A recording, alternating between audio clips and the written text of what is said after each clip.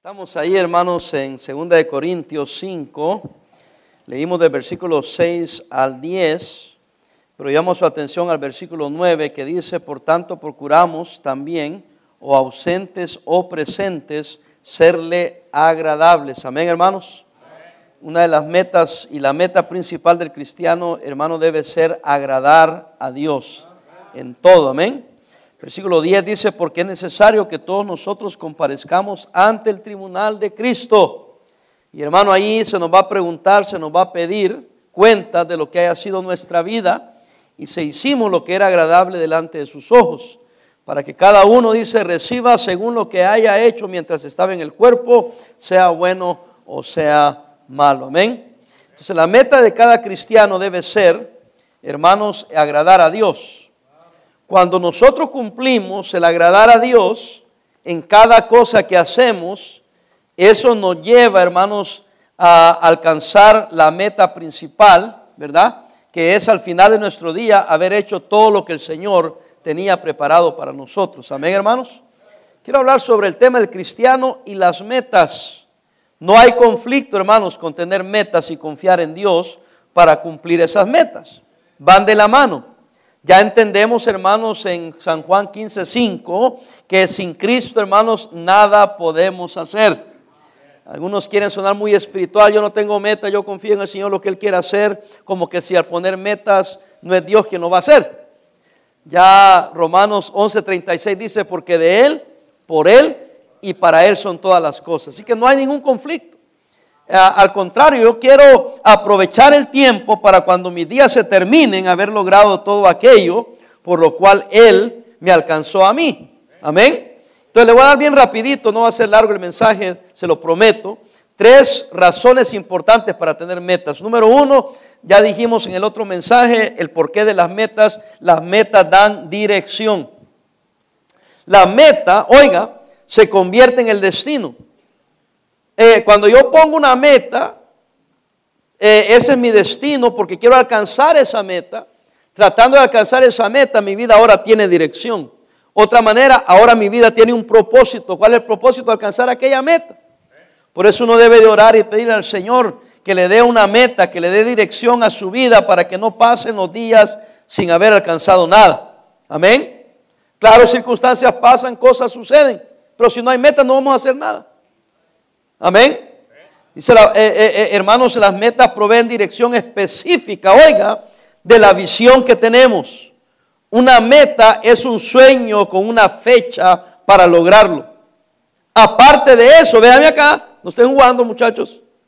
Aparte de esto, serás un simple soñador, un idealista necio. Es como un capitán. Alguien sin meta es como un capitán de un barco que alimenta la tripulación, pero deja que el barco flote en el mar sin ninguna dirección, porque va y viene para donde lo lleven las olas. Pero si pone una tripulación, construye una nave, le pone combustible, más sepa que ese capitán sabe para dónde va. Cada vez que yo me subo a un avión, antes de despegar, antes de cerrar la puerta, dicen: este vuelo va para Los Ángeles. Si usted no va para Los Ángeles, todavía tiene oportunidad de bajarse.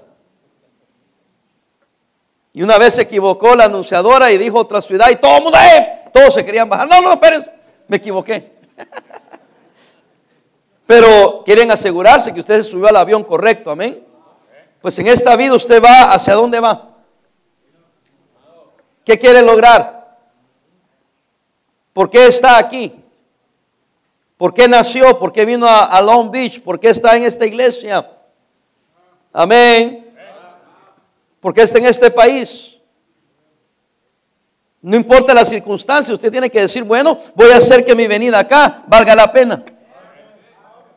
Entonces las metas dan dirección. Segundo, son 3 nomás. Las metas nos dan progreso.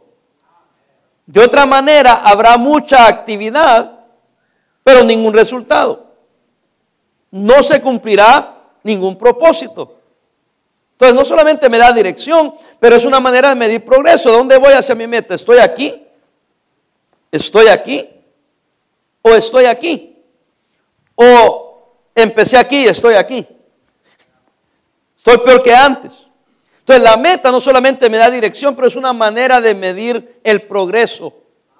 ¿Qué es lo que he hecho? ¿Qué he logrado? ¿Qué me falta? ¿Qué debo cambiar para llegar a aquella meta? ¿Sí están conmigo, hermanos? Vea Primera de Corintios, capítulo 9, 24. Primera de Corintios 9, 24 dice: ¿no sabéis que los que corren en el estadio, todos a la verdad corren, pero cuántos se llevan el premio? Pero uno solo se lleva el premio. Y dice él, nos exhorta: corred de tal manera que, ¿qué, hermanos? Que lo obtengáis. Todo aquel que lucha, de todo se abstiene. Ellos a la verdad para recibir una corona corruptible, pero nosotros una, ¿qué, hermanos? Incorruptible. Así que yo, aquí está, de esta manera corro, no como a la aventura. De esta manera peleo, no como quien golpea el aire, sino que hacía, golpeo mi cuerpo y lo pongo en servidumbre, no sea que habiendo sido heraldo para otros, yo mismo venga a ser, ¿qué? Eliminado. En otras palabras, corre para obtener algo, para lograr algo. Amén. Si no hay metas, ¿qué logramos? No logramos nada. Algunos en realidad no quieren saber dónde están. No quieren saber que han logrado. No quieren saber que a lo mejor han fracasado. Porque cuando una vez que pones una meta, eso te mide. Amén. Por eso algunos van a terminar su vida sin lograr nada, sin hacer nada. Solo corrieron, pero corrieron a la aventura. Pelearon en la vida, pero golpearon el aire. No corrieron para ganar. Es otro mensaje, pero yo he predicado sobre esto. O eres un ganador o eres un perdedor. Número 3, voy rápido. Número 1, las metas dan dirección. Número 2, las metas nos dan progreso. Número 3 y último, las metas son una manera de medir el progreso. Ya lo dije, pero lo tomo ahora como una división diferente. Me da dirección, ¿ok? Me da progreso, algo voy a lograr, amén. Pero también me ayuda a medir dónde estoy. Es una medida, amén. ¿Cómo sabemos si hemos logrado algo? La meta nos da la medida de lo que hemos hecho para alcanzar la meta principal, que es agradar a Dios con nuestras vidas, con nuestro ministerio. Oiga, las metas te ubican a dónde estás y hacia dónde vas. Si no tengo metas, no vas a lograr nada, no vamos a lograr nada. Amén. Lo hemos hecho, no voy a entrar a detalles porque ahí se nos ve el tiempo. Como iglesia, como individuos, hemos tenido metas. A veces se ha logrado, a veces no, pero hemos progresado algo hicimos. Pero al tener la meta podemos medir qué es lo que estamos haciendo. Amén. Déjeme decirle esto. 3 razones importantes para tener metas. Las metas dan dirección, dan progreso, mírame acá, y las metas nos ayudan a medir el progreso. Conclusión, véame aquí. No hay que poner metas arbitrariamente. Para que me entienda, no hay que poner metas hacia lo bruto, como decimos. Hay que poner metas, véame acá, que sean relevantes, alcanzables y medibles. Que cumplan un propósito. Que usted sepa, lo puedo lograr. Si me preocupo, me esfuerzo, me sacrifico, lo puedo lograr. Pero tiene que ser medible. ¿Cómo lo voy a medir? Bueno, me pongo metas a corto plazo y después nos ponemos metas a largo plazo. Y la voy midiendo. Pero ¿qué voy a hacer para llegar a la primera meta? Ahí le pido sabiduría a Dios. Amén, hermanos. Yo no le puedo decir qué es lo que usted va a poner, porque no sé cuál es su meta. Pero le doy un principio, una pauta, para que usted pueda poner metas relevantes, alcanzables y medibles. Relevantes, ¿por qué? Suplen o cumplen una necesidad. Segundo, alcanzable. Quiere decir que se puede llevar a cabo. No es ridículo, no es exagerada. Porque si es ridículo y exagerada, solo producen frustración.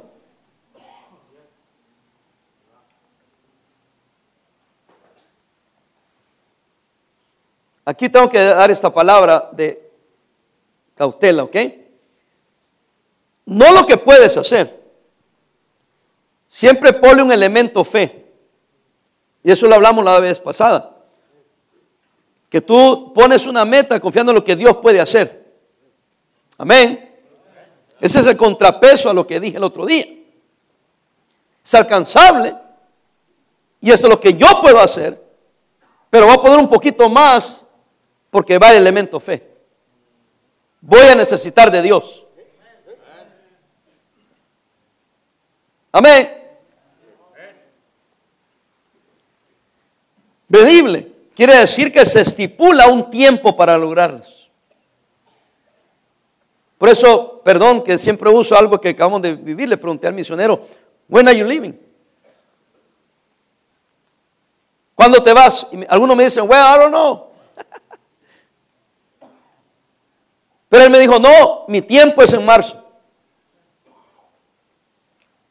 Obviamente, a menos que algo grave pase.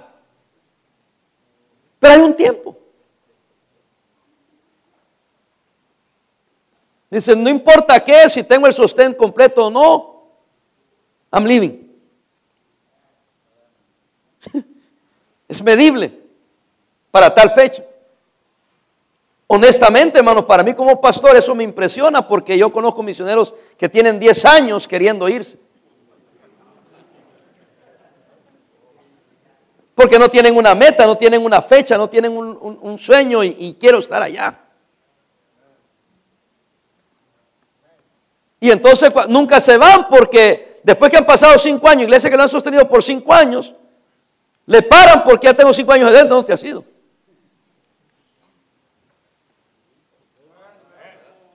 Pero él me dijo, hay iglesias que cuando yo me vaya y sepan que a este año me van a empezar a ayudar. ¿Qué es lo que está diciendo él? Si no me voy, no me van a ayudar. Entonces se va a volver un círculo vicioso, nunca me voy a ir. O hasta corro el peligro de irme sin sostén porque los que me están ayudando me van a cortar porque no me voy. Quiere decir que aquí hay un joven que tiene metas, que quiere hacer algo y que ya la pensó bien. ¿Alguien está conmigo? Quizás algunos no pongan atención a eso, pero yo sí. Porque yo mismo tengo mis metas, mis logros, lo que como individuo, como pastor, como padre, como amigo, lo que quiera. He llegado a donde estoy aquí porque durante años he puesto metas. Algunas las he cumplido, algunas no. Pero la meta en sí me dio progreso, sí he progresado. Aunque fracasé algunas veces. Pero como no venía para ahí, sino que voy para allá. Y además voy para allá. Y le voy a dar cuenta al Señor de lo que hice y lo que no hice. Y yo no le voy a decir al Señor, Señor, es que mira, yo esto, yo aquello, yo... Cállate, me va a decir el Señor. Bueno, estoy imaginándome, ¿verdad? No quiero que me diga, cállate. Quizá no te di esto, pero te di esto. Y no te voy a juzgar por eso, te voy a juzgar por lo que sí te di. Entonces yo, Señor, te agradé lo que me diste. Te agradé lo que tú pusiste en mí quisiera. Tuve metas, no las logré todas, pero no perdí mi tiempo. Algo hice. ¿Y cómo sé que algo hizo? Porque he medido. ¿Sí me entiende, hermano? Puede haber excusa para decir, es que yo no, por esta. Hermano, no dé excusa. Usted le va a dar cuentas a Dios. ¿Qué tiempo tiene para lograr sus metas? Metas sin tiempo específico no son efectivas. Es necesario un sistema de contabilidad. Ahora, termino. Las metas miden su fe. Repito, las metas miden su fe. En realidad la meta, oiga, es la medida directa de la fe de un cristiano. Para los fariseos, ¿cuáles? Los que están aquí, los que me están viendo por internet. Dice Hebreos, vaya conmigo a Hebreos 11, por favor. Si le encuentra, diga amén. Hebreos 11 dice el versículo 1, es pues la fe, ¿la qué, hermanos? Certeza. ¿De qué? O sea, espera algo. Es la certeza de lo que se espera y una convicción de lo que no se ve. O sea, no es una realidad todavía, pero tú estás seguro que va a suceder. Esa es una meta. No lo logras solo, tiene que ser Dios quien te ayude. Es por fe. Pero tú dices así, por fe, para el final del próximo año, el 31 de diciembre del 2019, he logrado esto. Por fe podrá decir un joven que va a entrar a la universidad, en 4 años me graduaré con este título. A lo mejor dure 5 o 6. Pero si no pones metas, ni vas a ir a la escuela. Tienes que comenzar en algún lugar.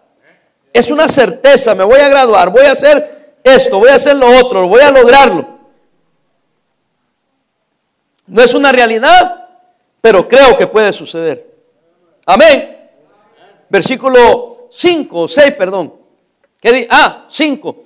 Por la fe no fue traspuesto para no ver muerte, y no fallado porque lo traspuso ¿quién?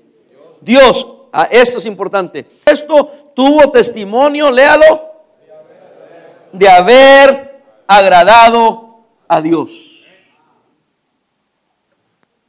Cosas sucedieron con su vida porque agradó a Dios. ¿Está usted agradando a Dios? ¿Y cómo agradando a Dios? Está haciendo lo que Dios quiere para usted. Está en el centro de la perfecta voluntad de Dios. Hello. Dice que él tuvo testimonio de haber agradado a Dios. 6, aquí está la clave también. Pero sin fe, ¿es que, hermanos? Imposible agradar a Dios. ¿Por qué? Porque es necesario que el que se acerca a Dios, primero crea que le hay. Y segundo, ¿qué, hermanos? Es galardonador de los que le buscan. ¿Qué es un galardón? Es un premio. Pero tienes que buscarlo, tienes que creer en Él. Tienes que tener convicción. Esperar con certeza. No tengo garantías, es por fe. Pero algunos son cobardes. ¿Sí o no? Contésteme a la pregunta que le voy a hacer. ¿Teníamos alguna certeza y seguridad que podíamos levantar dinero para comprar el templo? ¿La cantidad que pusimos? No. Algunos de ustedes me admitieron cuando usted anunció, dije, este pobre pastor. Se tomó un elemento de fe. Me arriesgué yo como pastor a que fracasáramos, a que fuéramos el hazmerreír de los colegas o de los mismos miembros que en lugar de querer que progresemos hubiesen querido que fracasáramos. ¿Sí o no? Claro. Pero uno tiene valor y dice, no, yo me la voy a aventar. Como meta ponemos que para tal fecha vamos a ver tanto dinero. Por meses le fallamos, creo que 2 o 3 meses. Pasamos esa meta y ¿qué les dije yo? Vamos por el segundo. Si Dios no ha hecho algo, lo vamos a lograr. Quizás no en 6 años, ojalá que sean 6 años o menos. Pero así sean 7. Hay que tener valor. Y fe que se va a lograr. Amén. Si fuera por los que no puede, que no se puede, que eso es imposible, estaríamos en la vil, miserable calle. Pero hoy por hoy tuvimos fe que Dios lo puede hacer. Me dicen, los pastores me dicen, y pastor, ¿ya vieron el templo? ¿Ya vieron el terreno? No, les digo. ¿Y entonces para qué está ahorrando? Me dicen. Yo le digo, hermano, por fe.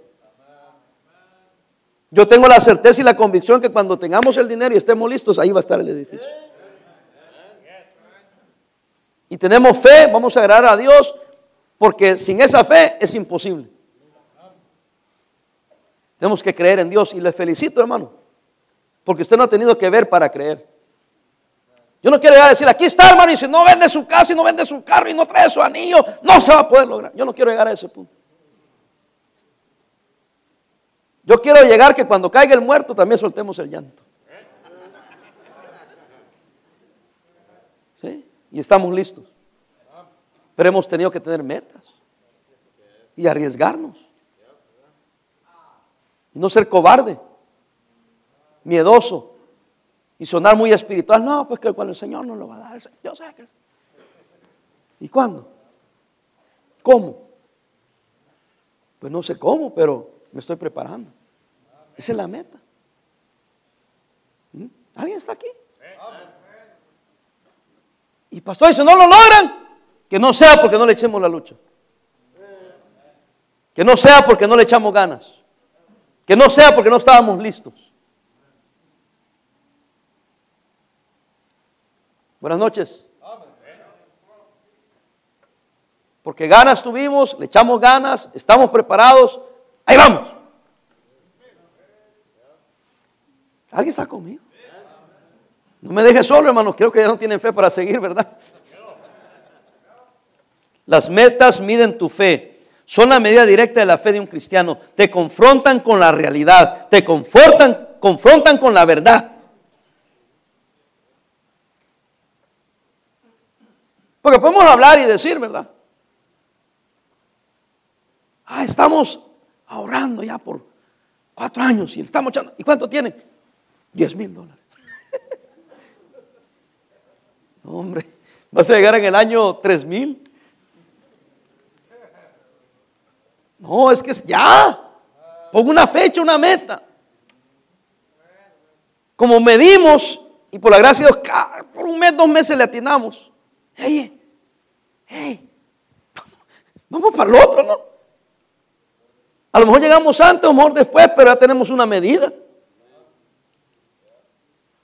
Hermano, una vez que comienzas y pones meta y las logras, como que agarras aviada, hermano. Ahorita estás pensando, no, el pastor la pone así como que si fuera fácil. No, hermano, ¿quién dijo que es fácil? Yo no estoy diciendo que es fácil. Los cobardes, los indisciplinados y los flojos son los que se van llevando como caiga. Ahí se va. Y por eso no logran nada. Yo sé que usted dice, pastor, pero eso ya es cosa personal, presunción. Hermano, cuando tú te mueras y llegues al cielo y el Señor te diga, lo que yo quería que tú hicieras era esto, y tú de menso allá perdiendo tiempo. Pastor, ¿a poco el Señor no va a decir así? Yo no sé, hermano. Quizás va a ser más educado y decir tú ahí de tonto, ¿verdad? O de necio. O de orgulloso. Yo te quería aquí, pero tú necio con esto. Pero es que usted no sabe lo que me hizo el patrón. ¿El patrón aquel de qué, hermano? Por favor, ya se murió el viejo. Yo no sé dónde están los patrones que yo tuve cuando llegué aquí, cuando tenía 20 años, hermano. 19, perdón. Trabajé con gente, con gabachos, ya saber dónde están. Ni me interesa. Sé que estoy yo aquí y ya es mi vida. Y que ahora soy cristiano y que le tengo que dar cuentas a Dios. Hoy yo te saqué de allá y te traje aquí y te puse aquí, te llevé a esta iglesia, te puse con estas personas, conociste a estas personas, te di esta influencia, ¿qué hiciste? ¿Sí me entiende, hermano? El Señor lo va llevando a uno cuando tú tienes una meta. Es como ahora, yo no ando buscando necesariamente un edificio, porque la meta no es encontrar un edificio, la meta es levantar dinero. Para cuando Dios diga es tiempo de marchar, estamos listos para marchar. No sé si me explico. Pero cuando encontramos este edificio, oramos, trabajamos, lloramos, oramos, nos desvelamos. Yo conozco cada edificio de toda la ciudad de Long Beach, en la calle que usted me diga, y el edificio que me mencione. Tanto como internet como manejando cada calle. Conociendo la ciudad por tantos años, mi esposo y yo a veces a las 11, 12 de la noche manejando, viendo edificios, tomando teléfonos, haciendo llamadas telefónicas. Pero sabíamos, Dios nos va a dar un lugar. Tenemos que encontrar un lugar. Y mire qué lindo lugar que nos trajo el Señor.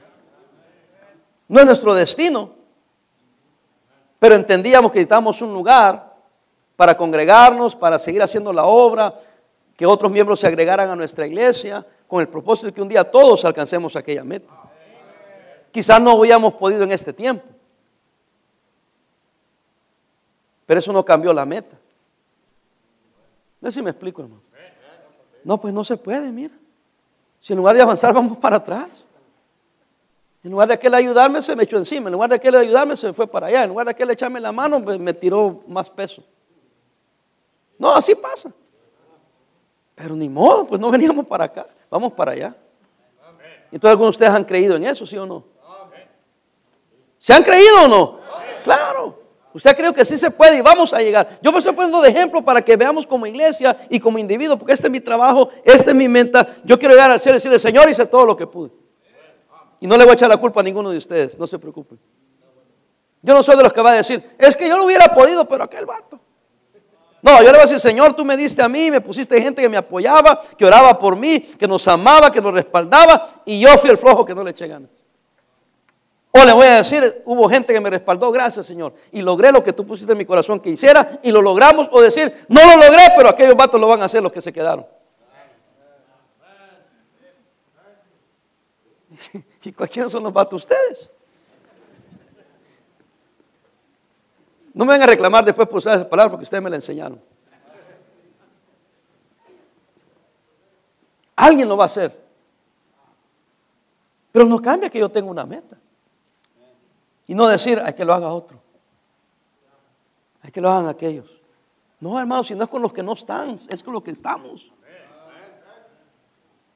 Yo si fuera usted, una buena meta de tener es, ¿sabes qué?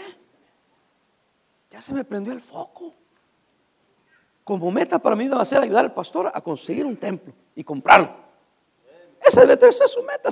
Yo si muriera así, feliz de la vida, Señor, fui instrumento para guiar a la gente a tu pueblo para comprar un templo, y ahí lo dejamos para gloria tuya. Para que mis hijos y los hijos de mis hijos puedan congregarse ahí.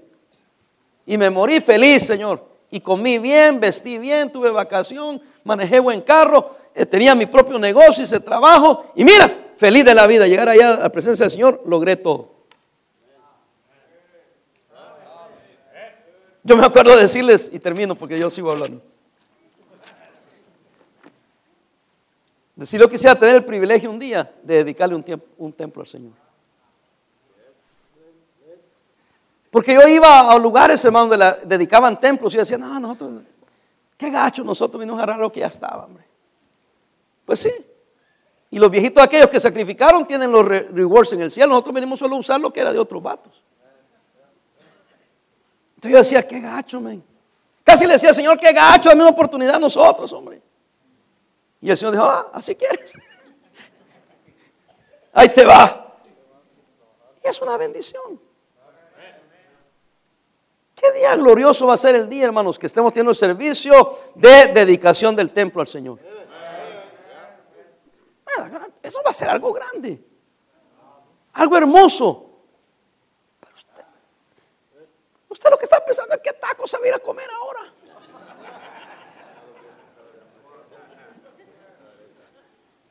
Ustedes se comen el taco al pastor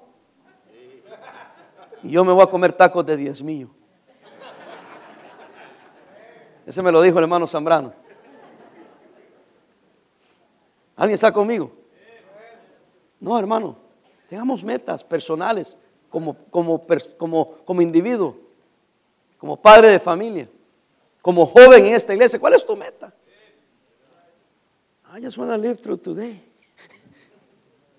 Solo quiero vivir a través de hoy. ¿Ah? No, ten metas. ¿Cuántos doctores van a salir de aquí? ¿Cuántos arquitectos? ¿Cuántos abogados? ¿Cuántos maestros, contadores? Licenciado, pero no la licencia de California. De manejo. Tengo licencia para manejar. No, hermanos, jóvenes aquí, pongan metas. Yo podía predicar otra hora más. ¿Cómo hubiese querido yo haber nacido en este país? Manejar el idioma. Y no voy a decir esto porque sería erróneo. Sí lo pensé. Y no he sido llamado al ministerio para estudiar una carrera. Porque yo quería estudiar una carrera. Yo quería hacer algo. Pero el Señor me llama al ministerio. Ok. Y no nací aquí. No manejo el inglés muy bien. Es más, ustedes payasos se ríen de nosotros porque tenemos acento. ¿Pero qué tiene esto? Miserable pantalón caído.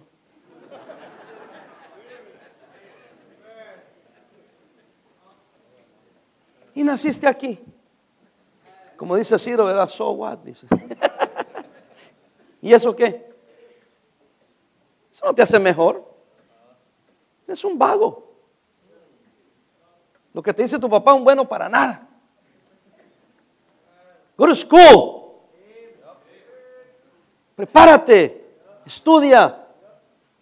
Amén. Lo que pasa es que yo no sé. No estudia, no tiene disciplina.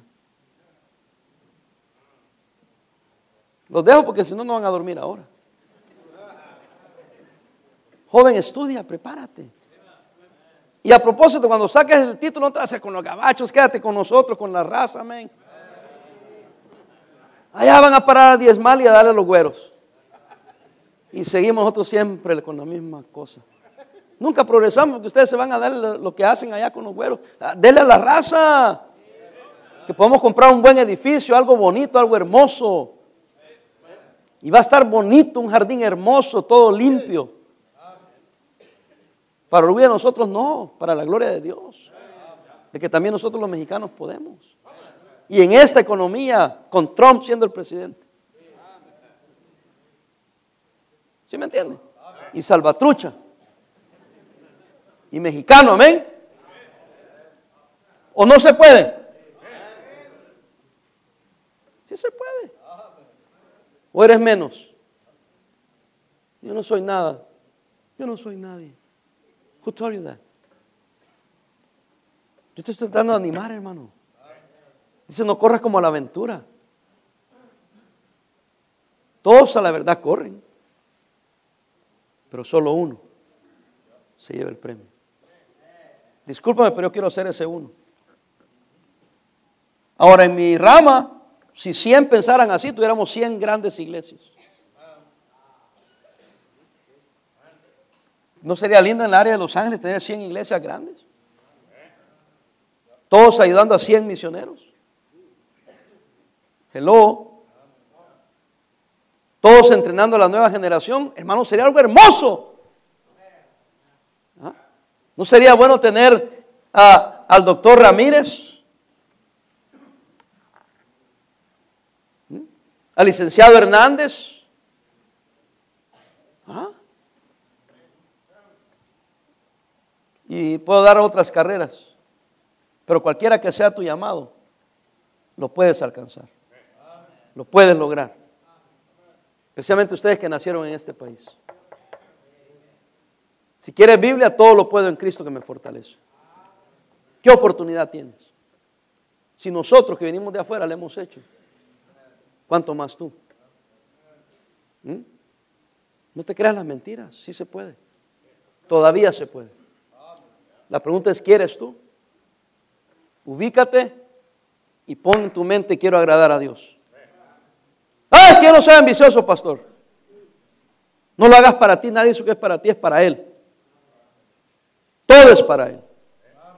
Porque un día le vas a dar cuentas. Hermano, un día le vas a dar cuentas. A ver, ven para acá.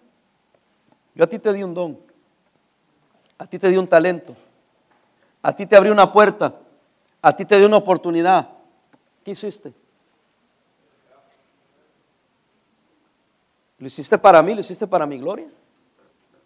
¿Qué alcanzaste en la vida?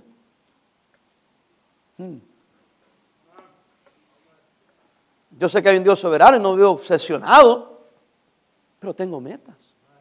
Y con la ayuda de Dios lo vamos a lograr. Me gustó mi esposa cuando estaba jovencita y yo también la vi. Dije, qué bonita muchacha.